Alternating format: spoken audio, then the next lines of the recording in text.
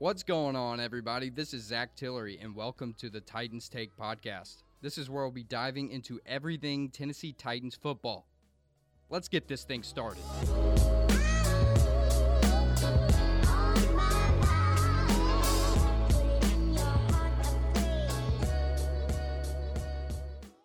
Well, hello, listeners.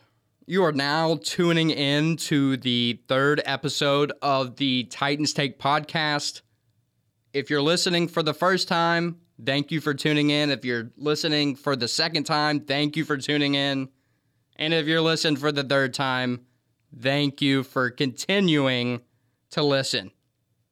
It means a lot, and if you can, go ahead and go leave a 5-star review or any review that you see fit on either Spotify or social media or Apple Music, whatever you want. Just leave a review so I can get some critique on this podcast and I can get a feel for what you guys are thinking about the podcast. Like I said, I appreciate you listening. It means a lot for you to tune in and take time out of your day to listen to this, to get some opinions, some takes, some news on the Titans. So let me give you some actual news that came out this weekend that our guy, Ran Carthon, pulled off a giant deal to secure a giant player, to say the least, in stature, in character, all of the above. Jeffery Simmons is coming back, everybody. Let's get a round of applause for Ran Carthon and just the whole Titans organization for bringing Big Jeff back on a $94 million deal over 4 years. This makes Jeffery Simmons, on average, the second highest paid defense tackle in the league behind Aaron Donald. And it really shows a willingness for the organization and Ran Carthon as a whole to pay the players what they deserve and just willing to spend that money on, like I said, a very important piece of this team, if not the best player on this defense. 1A, 1B would be him and Kevin Byard, but as far as future goes, he is by far the most important piece of this defense, and you could argue the team. This is also big because we were able to sign a first-round draft pick that we took into our building 4 years ago and made him a Titan for even longer, and we needed it because, as everybody knows, and I've already talked about it, you know my distaste for John Robinson's move to let that second-round draft pick of the 2019 draft, A.J. Brown, go to the Eagles because he was not willing to pay, and I don't know what that did as far as the locker room, but I have to assume it was not good. If you got somebody working hard, showing out on the field consistently, you got to pay the guys that are making plays and making your team better. So I think it's great for the locker room. I think it's a great move for the defense in a whole. And I'm just excited to see him back. I love that big 98 on the field running around, making people look small and silly. If you can't tell, I'm excited. I am just ecstatic about this move, what it means for the Titans, and what it means as far as Ran Carthon. And like I said, he is willing to spend money on the players that are generational type players. I wish this would have applied to A.J. Brown, but I need to get away from that topic because I could go on that tangent for an hour and bore everybody with my redundant takes on how the Titans messed up big time, but that's in the past. We're going to worry about the future, and worrying about the future means we're going to talk a little bit about what the Titans are going to do in this draft coming up in about a little over 2 weeks' time. So let's actually talk about that. There's been a lot of speculation on what the Titans are going to do. There's a lot of needs out there as far as the team goes, and there's a lot of holes that you could go out there and fill. What everybody wants, and I can understand this completely simply because it's the most important position on the field. Is it the biggest need for the Titans? Not necessarily, but it's by far the sexiest position on the field, and that would be quarterback. Everybody wants a new quarterback. A lot of people are not happy with Ryan Tannehill and Malik Willis, but I think we kind of need to stay away from that unless we can get a later round selection. And this is Tennessee bias. I am a Tennessee Volunteers fan, but unless you can get somebody like Hendon Hooker, and either if we trade back in that first round or get him a steal in the second round, if he's still on the board in the second round and we do not have a quarterback selected, go out there and get Hendon Hooker. I know his age scares everybody, but as far as someone who's going to be ready to step in and play with this offense and play with Derrick Henry, I think he would be a great fit. I think he would mesh very well with Mike Vrabel. He's a guy who his character is just unbelievable. Like I said, this is some Tennessee bias. I know some Alabama fans out there going, why would you take Hendon Hooker? He's 25 years old. I really don't care about his age because I'm biased, and I don't care that I am biased. But let's talk about some of the quarterbacks that the Titans are reportedly looking at to draft and are going to be able to draft if they trade up to that third spot, or if somehow one of the quarterbacks drops to that 11 spot if we stay in the same spot. Let's start with Josh Allen 2.0, as a lot of people want to believe. Will Levis, the mayonnaise and coffee guy, the banana peel eating man. My bias is going to leak into this a little bit too, but as a Tennessee fan, I watched Kentucky a good amount this year, and I just don't see what everybody else is seeing. I think there's an infatuation with the Josh Allen type of player, because I'm not saying Josh Allen isn't amazing. All I'm saying is everybody wants that next Josh Allen. And I'm here to say Will Levis is not the next Josh Allen. He may be built like him, and he may be able to throw 90 yards, but I just don't think his intangibles are the same.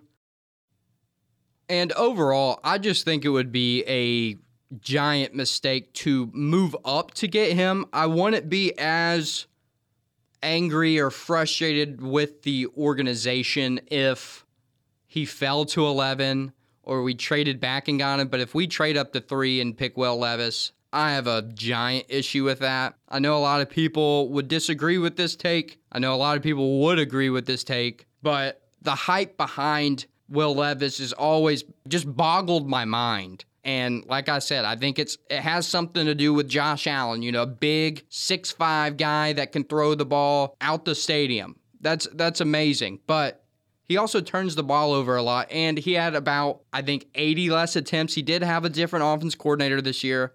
His production did go down. His offensive line was terrible.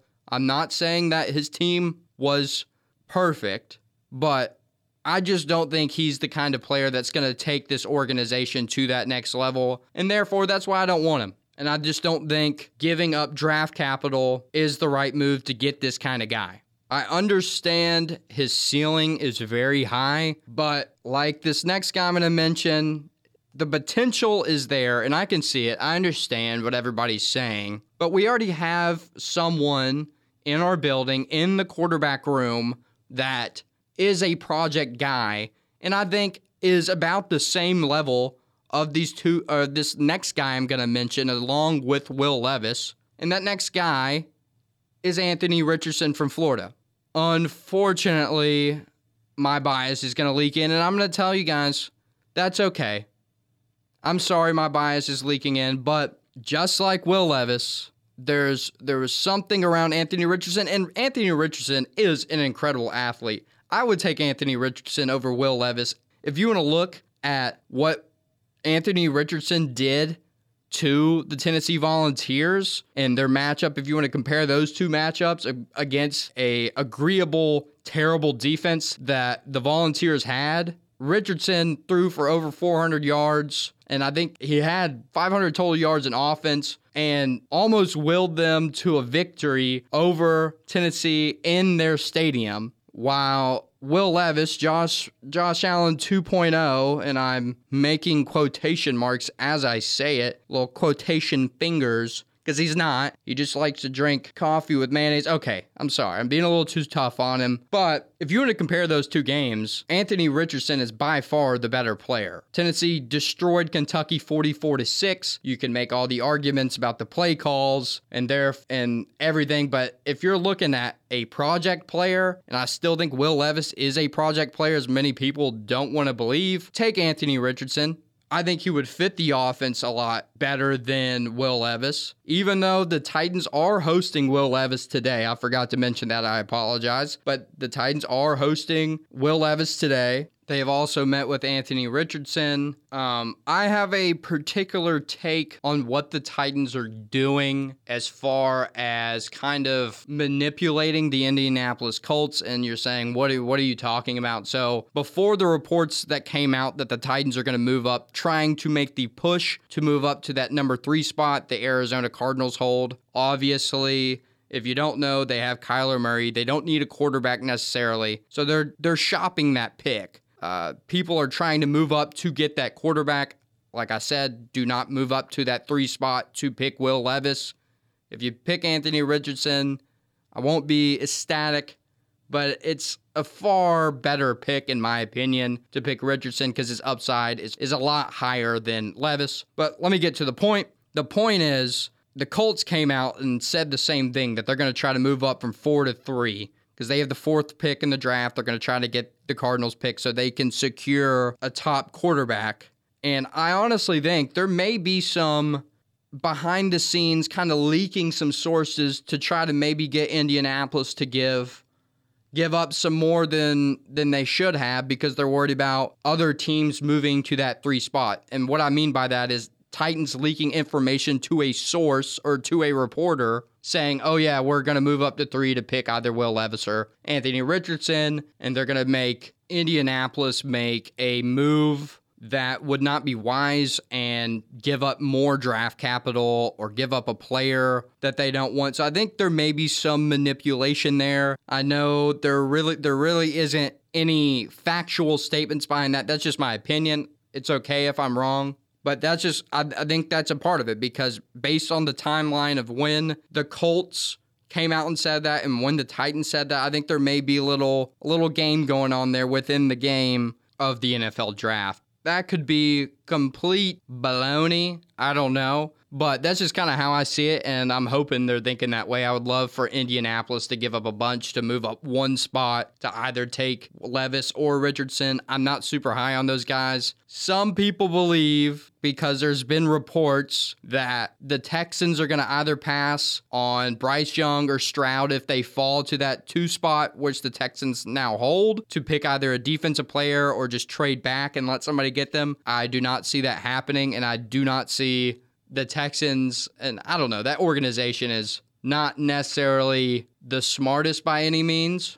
But if you think the Texans are going to trade that number 2 pick to a division rival, that's out of the picture. If you think either of those guys are going to fall past the first 2 picks, I just find that very hard to believe because they are generational talents. And if you watch Bryce Young or CJ Stroud, you understand what I'm talking about, how I think it's going to play out. Stroud 1, Young 2. And that kind of scares me because now we got Trevor Lawrence and Bryce Young in the same division. And the Texans kind of quietly got better. They got D'Amico Ryans as their head coach from San Francisco, so I think their defense is going to be really good next year. But let's actually talk about some legitimate picks at the 11 spot instead of them moving up. The number 1 guy I would want, even though we did get Andre Dillard, and I don't know if Paris Johnson will fall to this 11 spot, but the tackle out of Ohio State, Paris Johnson, if we can get him at 11, I think that's the best case scenario as far as the Titans outside of, getting younger Stroud, which I think is just bananas to even think about or say. But I think that's the best option. And then I think if you've seen Paris Johnson's workout videos of his pro day at Ohio State, you understand what I'm talking about. We need offensive linemen. Like I said, they did sign Andre Dillard, who is a left tackle, but he can move on that offensive line to guard. So I would take him. So we would have both our bookends, Petit Frere at right tackle and Paris Johnson at left tackle. I'm not a big Ohio State guy, but it's not an argument to make that they are not top talent. So, moving on to another guy that I think the Titans should consider at 11, which is number 11, Jackson Smith Njigba. I always butcher that name, and I'm sorry if I did. I'm trying to get it down. But what I'm trying to say is go tackle or go wide receiver. Those are our two biggest needs, because our biggest issue is not having anybody to throw to and not having time to throw the ball. So just fulfill one of those needs. And if you watch the Rose Bowl, if you watch any Ohio State football, you know Jackson Smith Njigba is a solidified dog, and so is Paris Johnson. And I would be very happy if we kept there, or if I don't want to trade back. I would rather stay at 11. I think that's a good spot to stay at and not trade up. Don't give up any future draft capital, because eventually we're going to have to make some picks in the future, obviously. But I am not willing, like I said, to give up future players for either Will Levis or Anthony Richardson. Now, I could be wrong. I could be turning around and saying I was wrong, and I'm fine with doing that. If either of those two players get drafted by the Titans, I am completely fine with that as long as it works out. But we already have a project guy with Malik Willis, and I know he was not necessarily impressive last year, but with that offense, I don't know who would have been impressive. They definitely, and okay, let's also talk about who our offense coordinator was, what kind of plays he was calling for Malik, our offensive line. So let's let that play out. I think Malik deserves to let that play out. If he throws over 100 yards in any game next year, that's an improvement. I know that's not what you guys want to hear, but I think they're banking on, if they draft either the two quarterbacks that I mentioned, they are banking on them being a project player, but a project player that will be more polished by season time or the next year, because Tannehill's our guy next year. I don't see them going away from him.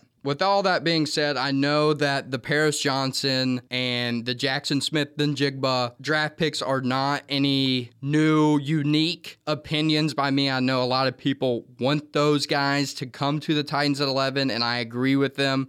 And I'm not going to say it again, but I guess I am. Do not move up and pick up Levis or Richardson. I don't see that working out for the Titans in the future, but I guess we just got to trust Rand and Mike Vrabel to pick out what's best. They know what's best for the locker room and what that's going to do for the future of the Titans.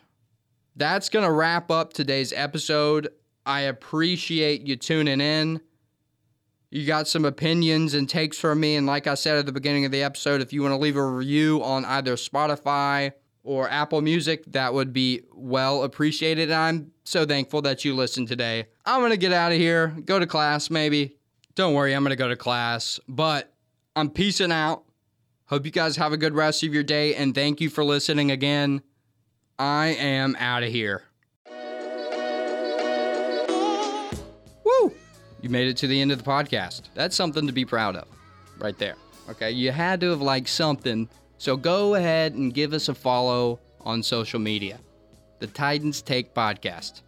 We really appreciate you listening, and tighten up.